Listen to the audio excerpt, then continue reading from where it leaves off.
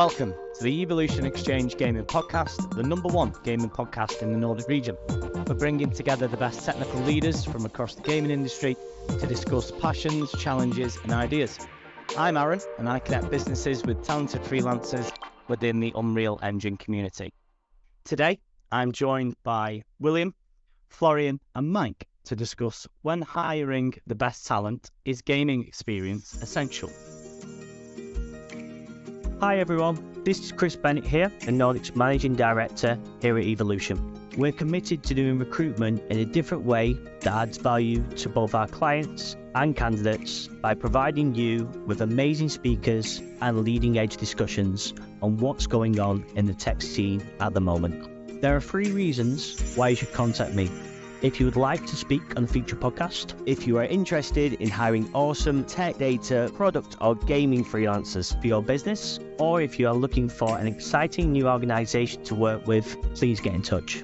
Thank you so much for listening, and I really hope to hear from you soon. Please enjoy the rest of the podcast. Before we delve deeper into the topic, let's work our way around the room with some introductions. So, William, do you want to kick us off? Sure. Oh, happy to be here. So my name is Will, a senior producer at Sandbox VR, a kind of location-based VR company based in Singapore. Company's based in Hong Kong, but we have people all around the world. And I've been in the game industry for about 10 or so years in a mix of different roles. It's all about me. Awesome. Mike, do you want to kick us off? Yes, thank you very much for having me. My name is Mike, but my real name is Michal. I am an associate producer at Tarsier Studios in Malmo, and I used to work in the mobile gaming industry in Ubisoft Barcelona Mobile and Pixel Federation as a QA manager and a QA team lead. And I'm happy to be here and happy to share my thoughts. Awesome. And Florian, last but not least.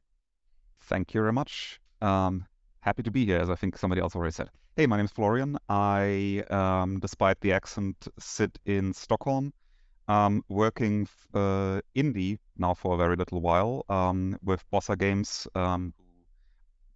although they are in London, have gone fully remote. I get to help them build a work-for-hire team. Before that, I've been jumping around the Stockholm games industry for a while, Aarronn Studio Group and Paradox Interactive most notably. And I realize as I talk that I'm an old man because I got my start in this whole craziness by being part of a Half-Life modding scene. I don't want to count the years. So please listen one quickly, Aarronn. No problem. But no, now we've got a bit of a background on everyone. Let's move on to the topic in focus. You've all got a question or you've got a statement on when hiring the best talent, is gaming experience essential? So as usual, I'll work around the room, asking each of you to pose your question and then just the reasons behind it as well. Each of you will have the opportunity to give your take on the situation. So let's start with William and your question, and just give the listeners at home, some context on what made you choose it. Yeah, no, absolutely. So my question is kind of like, what can we do to kind of remove the barrier or the stigma for people that are outside of the game industry trying to come into it or applying for jobs inside of it? And kind of some background to it, like I think there's a perception of kind of that we're all mad, it's very crazy and messy endeavor, and it kind of scares and intimidates people. I did work with a guy before who told me that, he used to work in games, then he left games, did some other gigs, and then when he came back, in the interviews, he used to get like the question, like, why did you come back? Like as in he's trying to break into prison again. So that kind of like, again, made me realize that, it is kind of true that we are like a bit different. And, what are some things that we can do to kind of remove this barrier or the stigma so we can get people from outside the game industry to kind of apply for jobs inside of it? I love breaking back into prison, for what it's worth. I'm going to use that. And I started speaking, so Mike, if it's okay for you, I'm just going to start answering. I think it's a really, really good question. And particularly the way you gave a background, I think there are several kind of ways of looking at it. Because, we are a creative industry, and I don't think there's one, even very, very visibly, very, very honestly commercial ones, like for example advertising, that don't in some way pride themselves on being, a little bit libertarian, a little bit more anarchic, a little bit freer than other places. And if we're entirely honest, that's definitely something that we all carry around with ourselves. And very often, if you've got, juniors coming in, people who are excited newcomers, they end up being a little bit disappointed because the fact of the matter is, yeah, we are creative, but also we are very often really big ships that need a certain amount of hierarchy and a certain amount of structure just kind of get running. So I think it's fair to say that we want that, and I think it's valuable to preserve it, but it's also absolutely true that we overplay it. I think there are absolutely studio leadership very often that don't really want to admit that they've grown up. And so I could imagine that there's one part where, well, yeah, we are mad here, but not actually as much as we like to say, and maybe the first thing to do is to just be a little bit more honest. The second part is that very often it's really, really bad working in the games industry. I mean, you kind of went into, I think, a little bit crunch culture and, working conditions with the example that you used, and that's a really legitimate thing. The other thing is that compared to, industries that people have alternatives to go to, if they are suitable for games, like business-to-business application development, for example, we have one of the most public Me Too moments of all those industries. And I think partially that's because we are just a little bit more high profile. We've got a consumer press that looks at us. But I think it's also because, honestly, a lot of really ugly stuff has been hiding behind this "we are all mad here" for a pretty long time. Like being an asshole is part of my manly charm kind of behavior, that kind of thing. And that's, there are people who have asked me, very often people who don't quite look like the folks here on this Teams call. For the listeners, you will have guessed that everybody here wears a beard, who have asked me, should I join this or that company? And I went, you know what? I would not if I were a woman.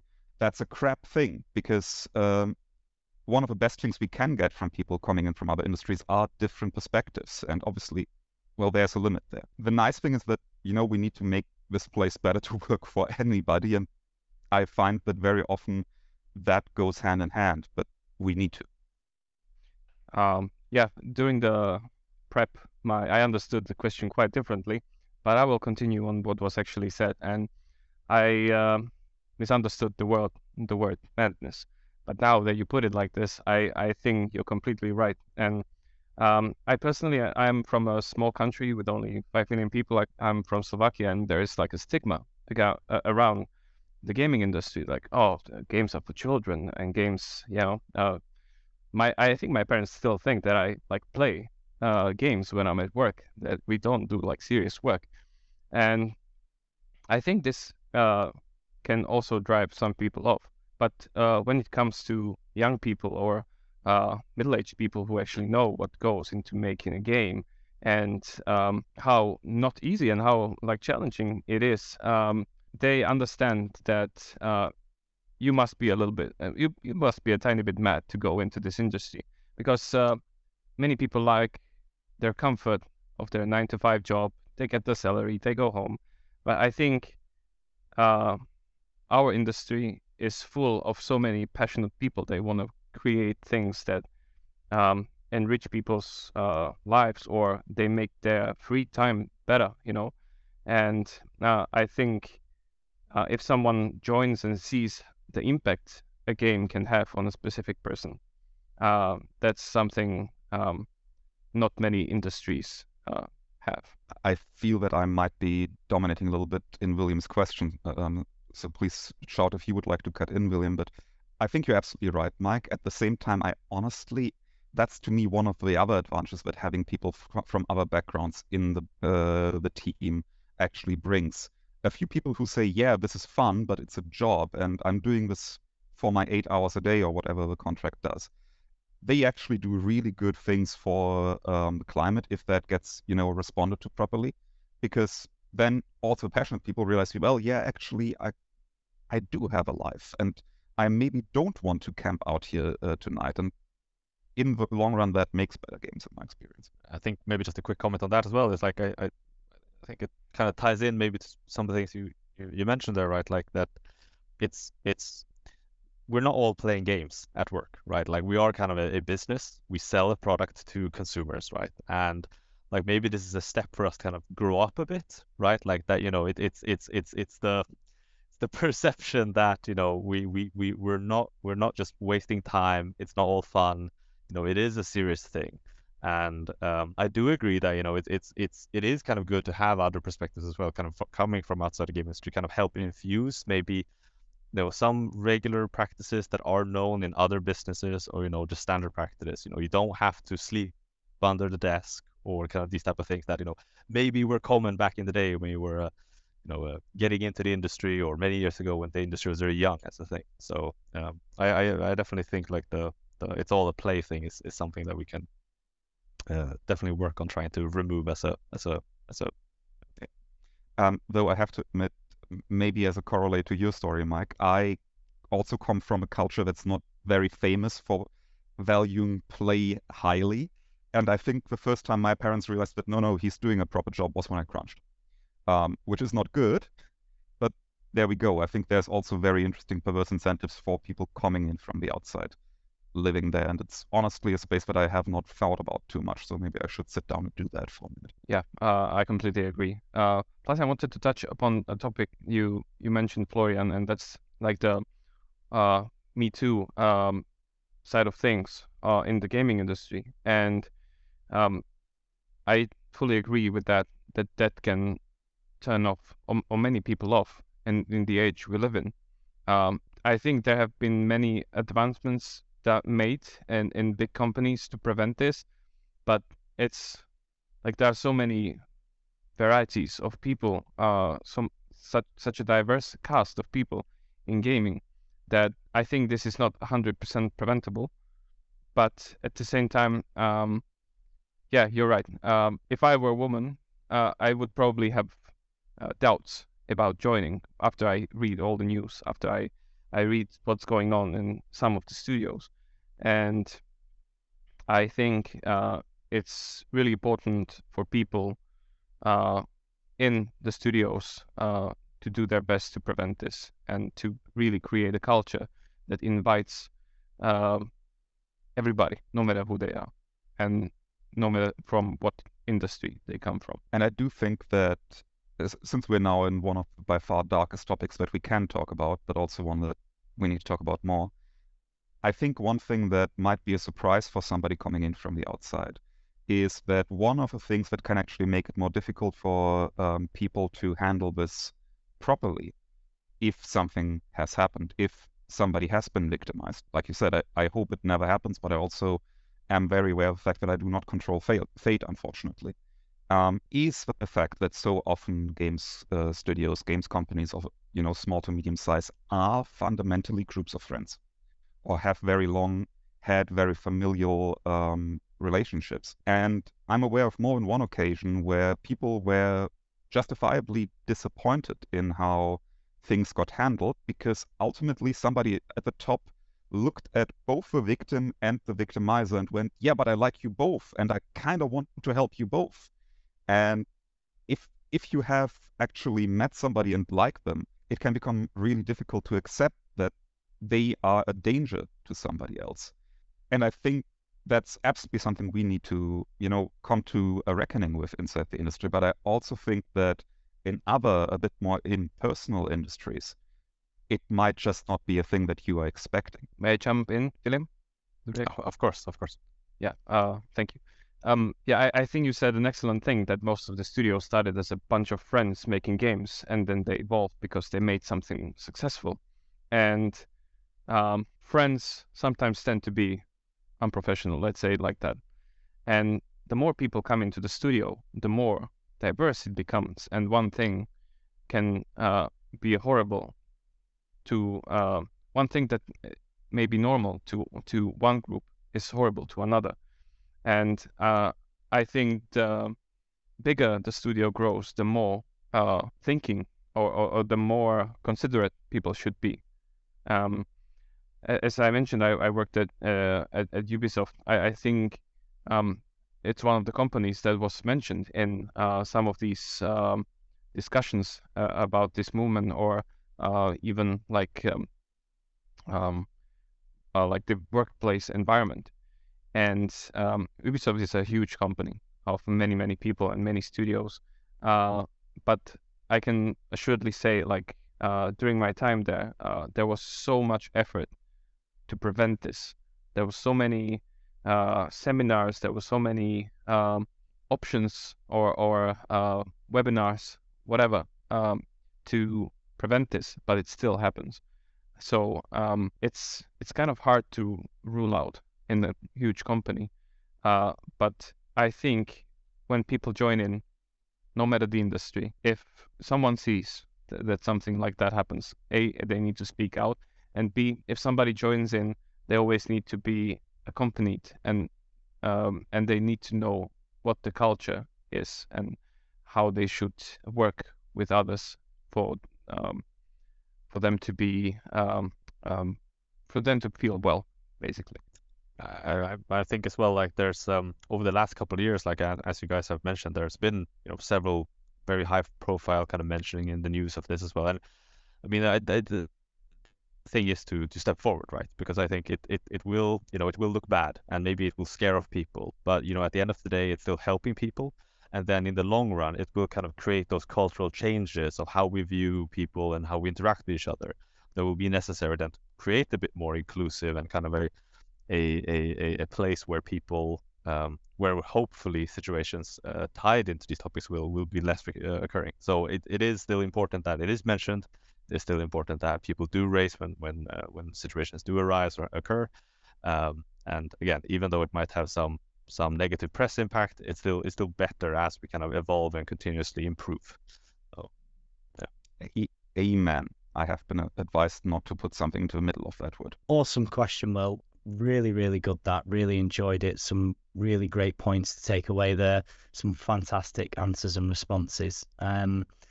Florian, you've got a question for us. Can you just give us a bit of context on, on your question and what made you choose your question as well? Absolutely. So I think what I would like to talk about right now is what lack of gaming experience actually means in the year 2023 of our Lord. I mean, we are in a place in time where I can have come from an indie studio. I can have come from a AAA live production. I can have come from gambling. Maybe at the end of 2023, I can have come from one of the first released NFT games, if these animals actually ever begin existing properly, I mean. And on the CV, that's all gaming experience. And there is obviously a lot of distance between some of these things. Honestly, in my experience, sometimes it's a bit more dangerous to have somebody who thinks they know how to make games, when in actual fact they know how to make a game, coming into a studio than somebody who knows that they need to learn a new domain, basically. But maybe you have other experiences. So I would be interested in your views on this.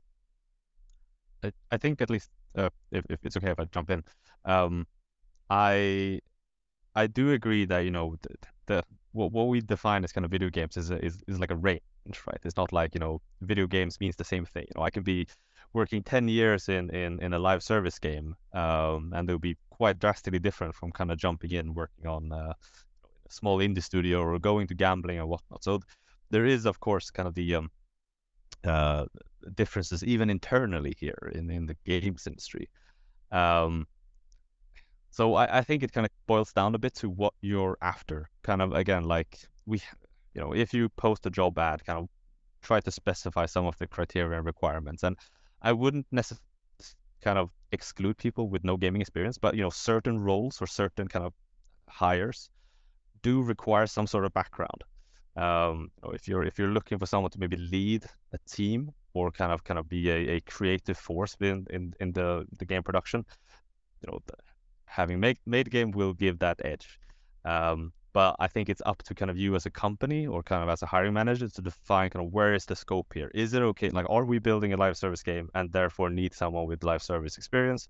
Or are we kind of looking to broaden our horizon and are more looking to maybe someone to handle coordination? Maybe then you don't need to maybe have worked within the industry for X amount of years, have done X or Y.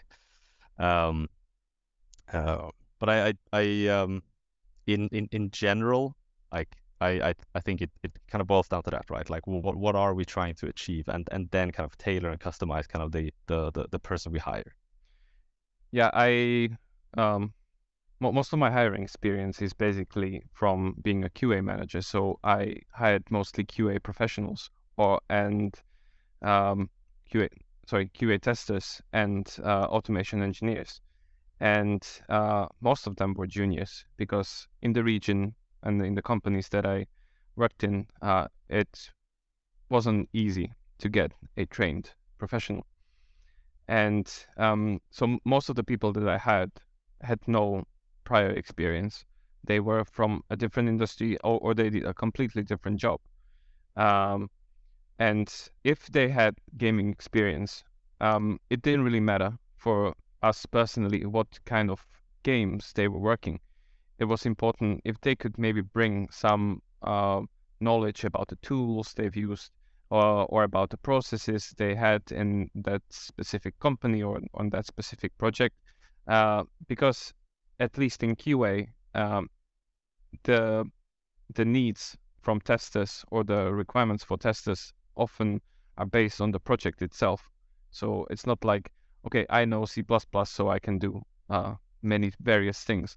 No, in QA, it's like, okay, this is a specific game done in a specific way with these specific modules or segments. And okay, how do we test them? And we basically, every time anybody would join, we would basically teach them everything they need to know for that specific project. They get some basics, they learn and they grow, and after that, they're more easily transferable to something new or something different. So for me personally, like the need for gaming experience wasn't there. I think it was more about the person themselves and how they could fit the company and the culture that we've had. I think that makes a lot of sense.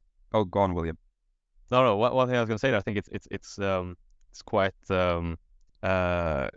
important is that or that I kind of sense from your answer is that we can teach people most things. Like it's very few things like you're born with the skill and know-how and you're stuck with that. Like so I do kind of agree that if we give people time and effort, we can train them to kind of perform well. So when I've hired consultants, a lot of consultants that I've interacted with up in Sweden and the Nordics, most of them haven't worked in games before as well. So it's always been kind of that, as you explained, they have kind of know-how in tools, processes that we can kind of infuse.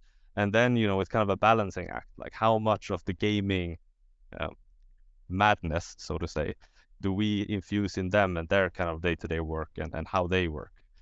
Some people are really interested in, being part of kind of the creative endeavor and kind of figuring out how games work. Other people are part of kind of game companies because they're interested in the problems we have to solve or the technical difficulties or whatnot. Yeah, and I think there's actually a really interesting follow-up in how we're talking about this, which is, so obviously we can change anything ultimately, and we will often have to. But there's also, or it feels like there's, a scale of which kinds of skills are more or less transferable as you come into this industry. And actually, William, one of the examples that you used is really interesting to me because I have, in unexpected places, found that leadership, like proper leadership, not the Scrum canon or something like that, is actually a skill set that is incredibly well transferable if you're lucky enough to actually find somebody who knows how to do it. Subtext being that, unfortunately, a lot of managers truly do not, but that's for a different podcast, I imagine. But I have to admit that I have been absolutely floored by, for example, the speed with which trained designers, as in, industrial designers or artists actually can become really, really good leaders of teams inside game development. Because there are certain, I'm going to say, tendencies towards going to something essential there that are very useful as you become somebody who tries to get people on track and towards a result and that kind of. So for me, maybe this is the podcast to sequel this with. There's a very interesting question in where are surprising capabilities that you've seen people carry with them and basically being able to just slot in and work with day one? Yeah, for me personally, it was like a mindset. For QA, was like more about like the way of thinking, not actually the way of testing. As I said, like every project is different and it needs to be tested in a different way. So if a person comes in with a mindset that's driven to give players the best game they can have with the best possible quality that we can achieve, that's what I really liked. Like people who understood like someone's fun factor depends on their job, on them doing their job well.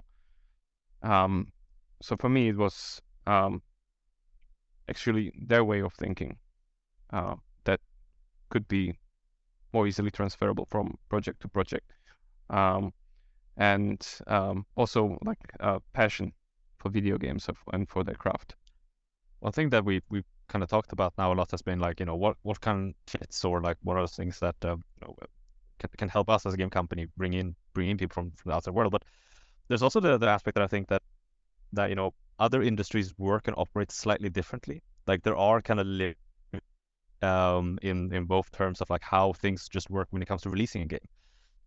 If you have like a website or a service or an app, the whole release process of that is much more different than what we do. So there is kind of also that step of, yeah, sure, we can learn a lot from other people, but there's also some things that we kind of have to set the bar for and kind of like set the clarify, in the games industry, this is just the way things work because of the release process and certification and kind of these things as well. So I think it is, that might be one of the things where someone coming from the outside world doesn't maybe necessarily have that insight. And the same kind of applies to different roles or the meaning or the lingo that we use. We use terms like alpha, beta, producer being like the most weird title because it people think about music and movies, and in certain companies they do this and in other companies they do that. So some work on our side then as well to kind of maybe be a bit more generous in our explanation and just taking extra efforts there, making sure that things work like this because of why reasons. It's not as friction free to release a game, and kind of this is the weird lingo that we have. We don't adhere to general tech language because old reasons that no one remembers anymore. I have been kind of nodding along like I'm a pest dispenser for the last little while. I don't think that's a simile that makes sense, but I think it was funny to listen to. Because that's actually one of the topics that I kind of hoped we would get to at some point. And I might actually end up on a slightly less humble note here for a change, because I think, William, you just were an exemplary human being, and you said, well, we are a bit weird occasionally. We really need to be patient and maybe make ourselves less weird. Honestly, I might have had the wrong experience for that sometimes, because I would say maybe the one thing that I need to have from anybody who wants to come into the games industry from outside the industry is a willingness to learn about this domain and to accept that this is a really, really complex thing that we are doing. And by the way, it's also a really, really bloody profitable thing we are doing. And you might have a reason to enter this industry for that reason, and that's all fine, and nobody was going to think less of you for that, but please take this seriously. Because honestly, the worst experiences I've had with people coming into this business from elsewhere, they're very often, this goes back a few years when the games industry might not have had quite the same profile in the places that I worked in, where very often people who came out of the classic IT sector, like a lot of the examples that you just gave about what does production mean here, what does alpha mean here, they all came back to me at that moment, and who were actually hired into pretty high management positions because they had on their CV a lot of experience building websites, building backends, really honorable stuff, no doubt. But they walked in with that prestige, with that sense of, I'm going to show these school children what we're doing properly, and they ran against walls. If I had 1 cent for every, or euro, depending on where you are right now, for every really highly paid quality assurance head of quality assurance lead coming out of a different industry for whom I had to write the test strategy, as a producer because they just didn't understand how a game would come together on any level and refused to learn that, I would have 3 pence or euro or cents, and that's honestly 3 more than I should ever have gotten that way. So yeah, obviously we should make ourselves open. We should give people the chance to learn, but we also need to insist that they take that chance, because games aren't going to become easier just because you think they are a little bit silly. Yeah, very wise words. I agree. Nothing else to add there. I think it was brilliant. Awesome. Some very, very good points there again. No, fantastic. But so we'll move on to, Mike, your question, and again, what is the context behind, the question that you chose, and just give the listeners, a bit of the reasons behind it. Yeah, as I mentioned, like my whole life before Tarsier and being an associate producer there was in QA, and my maybe standards and ways to hire people were different from other companies and other people. So my questions onto you, William and Florian, is that what qualities do you look for when what qualities do you look for in a person wanting to join your team? Might it be craft specific, or is it something?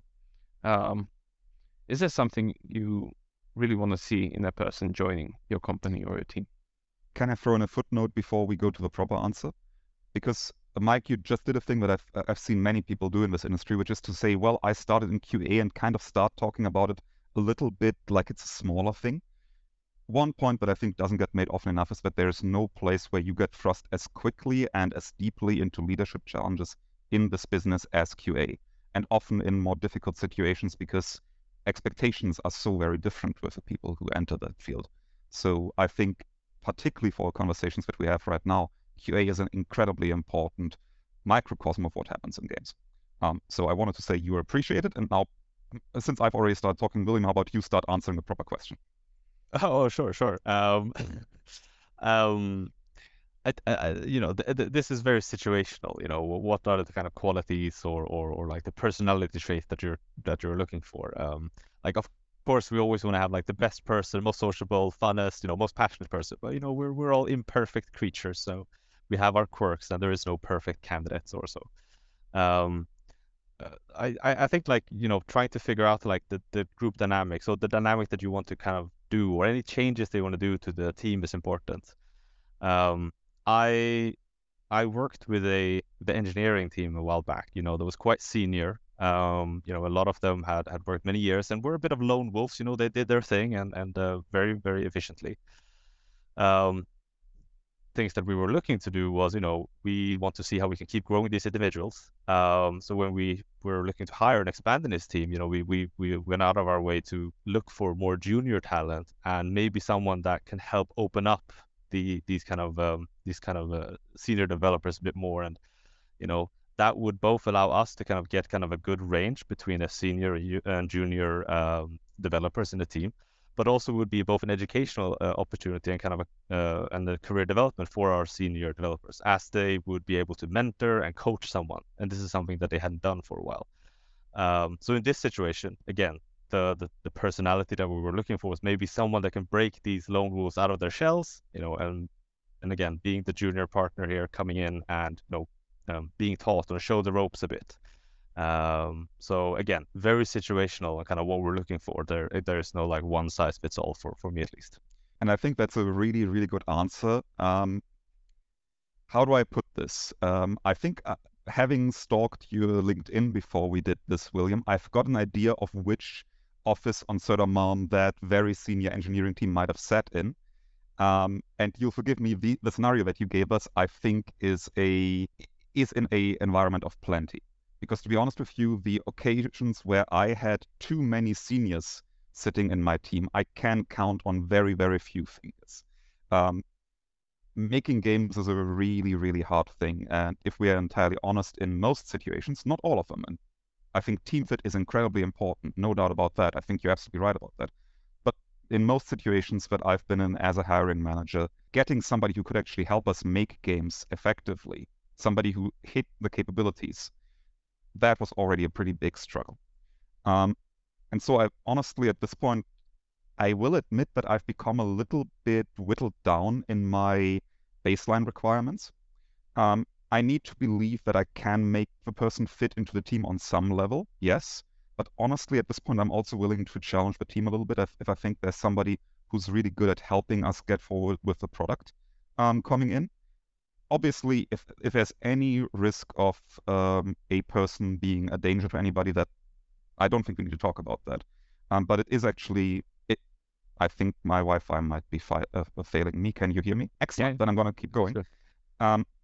There was once an example of somebody in a interview with a male and a female interviewer outright only addressing the man, even answering the female interviewer's questions to the guy. At that point, you go, okay, this is getting a little bit worrisome. I'm not sure I want to take that risk.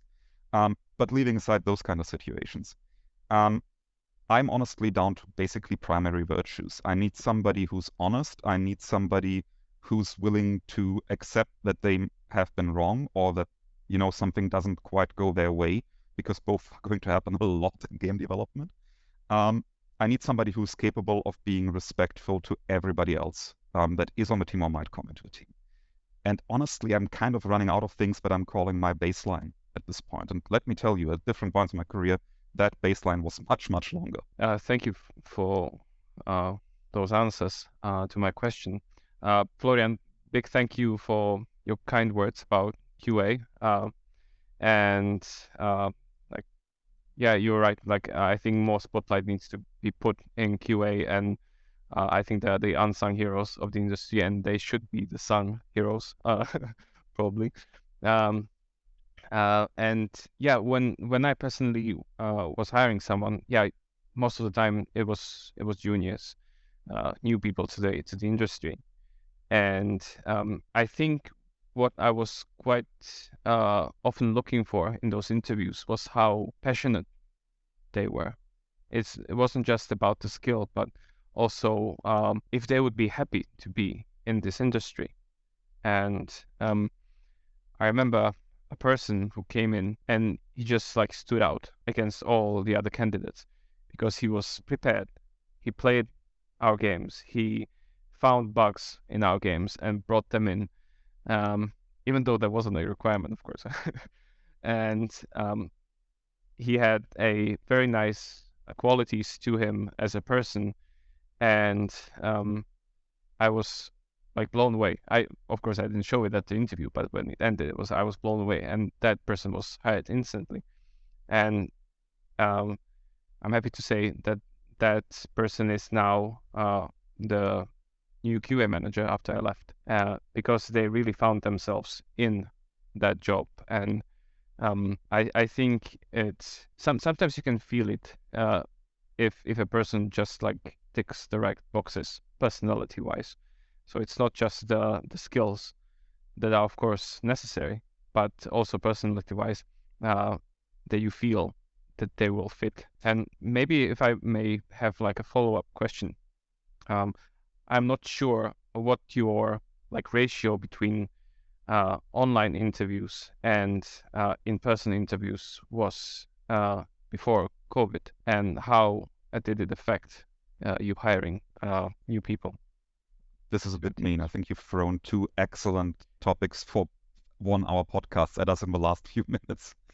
Both the topic of passion in hiring and how that can be both an incredibly important thing, but also can be kind of risky in some places. But now also this. I'm going to answer that one because you asked it. So I, for whatever reason, ended up in companies that had already defaulted to at least first round or the first few rounds of interviews online significantly before the pandemic. The last time I had a first interview in person, I was interviewed for my entry-level production position, basically. And so far, I can't give you a good, clear-cut one way or the other evaluation. I would say that on a certain level, the remote part actually makes, or the virtual call part actually makes certain things a little bit easier. I do not notice the body shape of a person that I'm talking to as much. Nervousness is very often a bit lower for people who are taking a call in an environment that they are used to. So I think in that sense, it very likely did a few good things for me. But as you can see, I'm thinking about this very irrationally right now. I don't have an immediate visceral example or something like that I could throw at you, but it's an excellent question. Maybe it do quite a lot there when it comes to like reducing some maybe of our unconscious biases that we might have when it comes to hiring, right? As you mentioned, body shape or other things that you pick up on. Like it kind of evens the playing field a bit more with the online interviews. I mean, for me, it's been even before COVID. There were a lot of online interviews as well, kind of as you mentioned, kind of at the start. Primarily as well because Stockholm is a very attractive kind of game industry town, and we're trying to desperately hire everyone, and there's not enough people to go around. So it was always a thing where you looked far and wide to find people. But I do kind of agree with the points that you made there on that it maybe evens the playing field a bit, which is a good thing. Yeah, thank you very much for the answers. The latter question was like out of nowhere, but it just came to me, and it was good to hear your opinions on that. Oh, thank you very much. That question there, brilliant, and the points on it were very, very good to take away. But no, seeing as we do have a few minutes left, I do have a conversation as well, topic myself. So, I mean, a topic which I'd ask each of you is, I mean, in terms of hiring, how long do you leave a role open, before you'd actually consider, alternative options, and what does that look like for you guys? If I may go first, because my answer is going to be the simplest, because it's maybe not as difficult to hire a tester as the other roles. Yes, QA is known to be like the entry point into the industry, and there's nothing bad about it. And often when we've opened a position, whether at Pixel Federation or at Ubisoft, we got so many CVs right away, and we had so many people to choose from. And it wasn't that hard to find a person in this specific field. So my answer on this topic is that no, sorry. Sorry, can you please cut that out? I got lost in thought.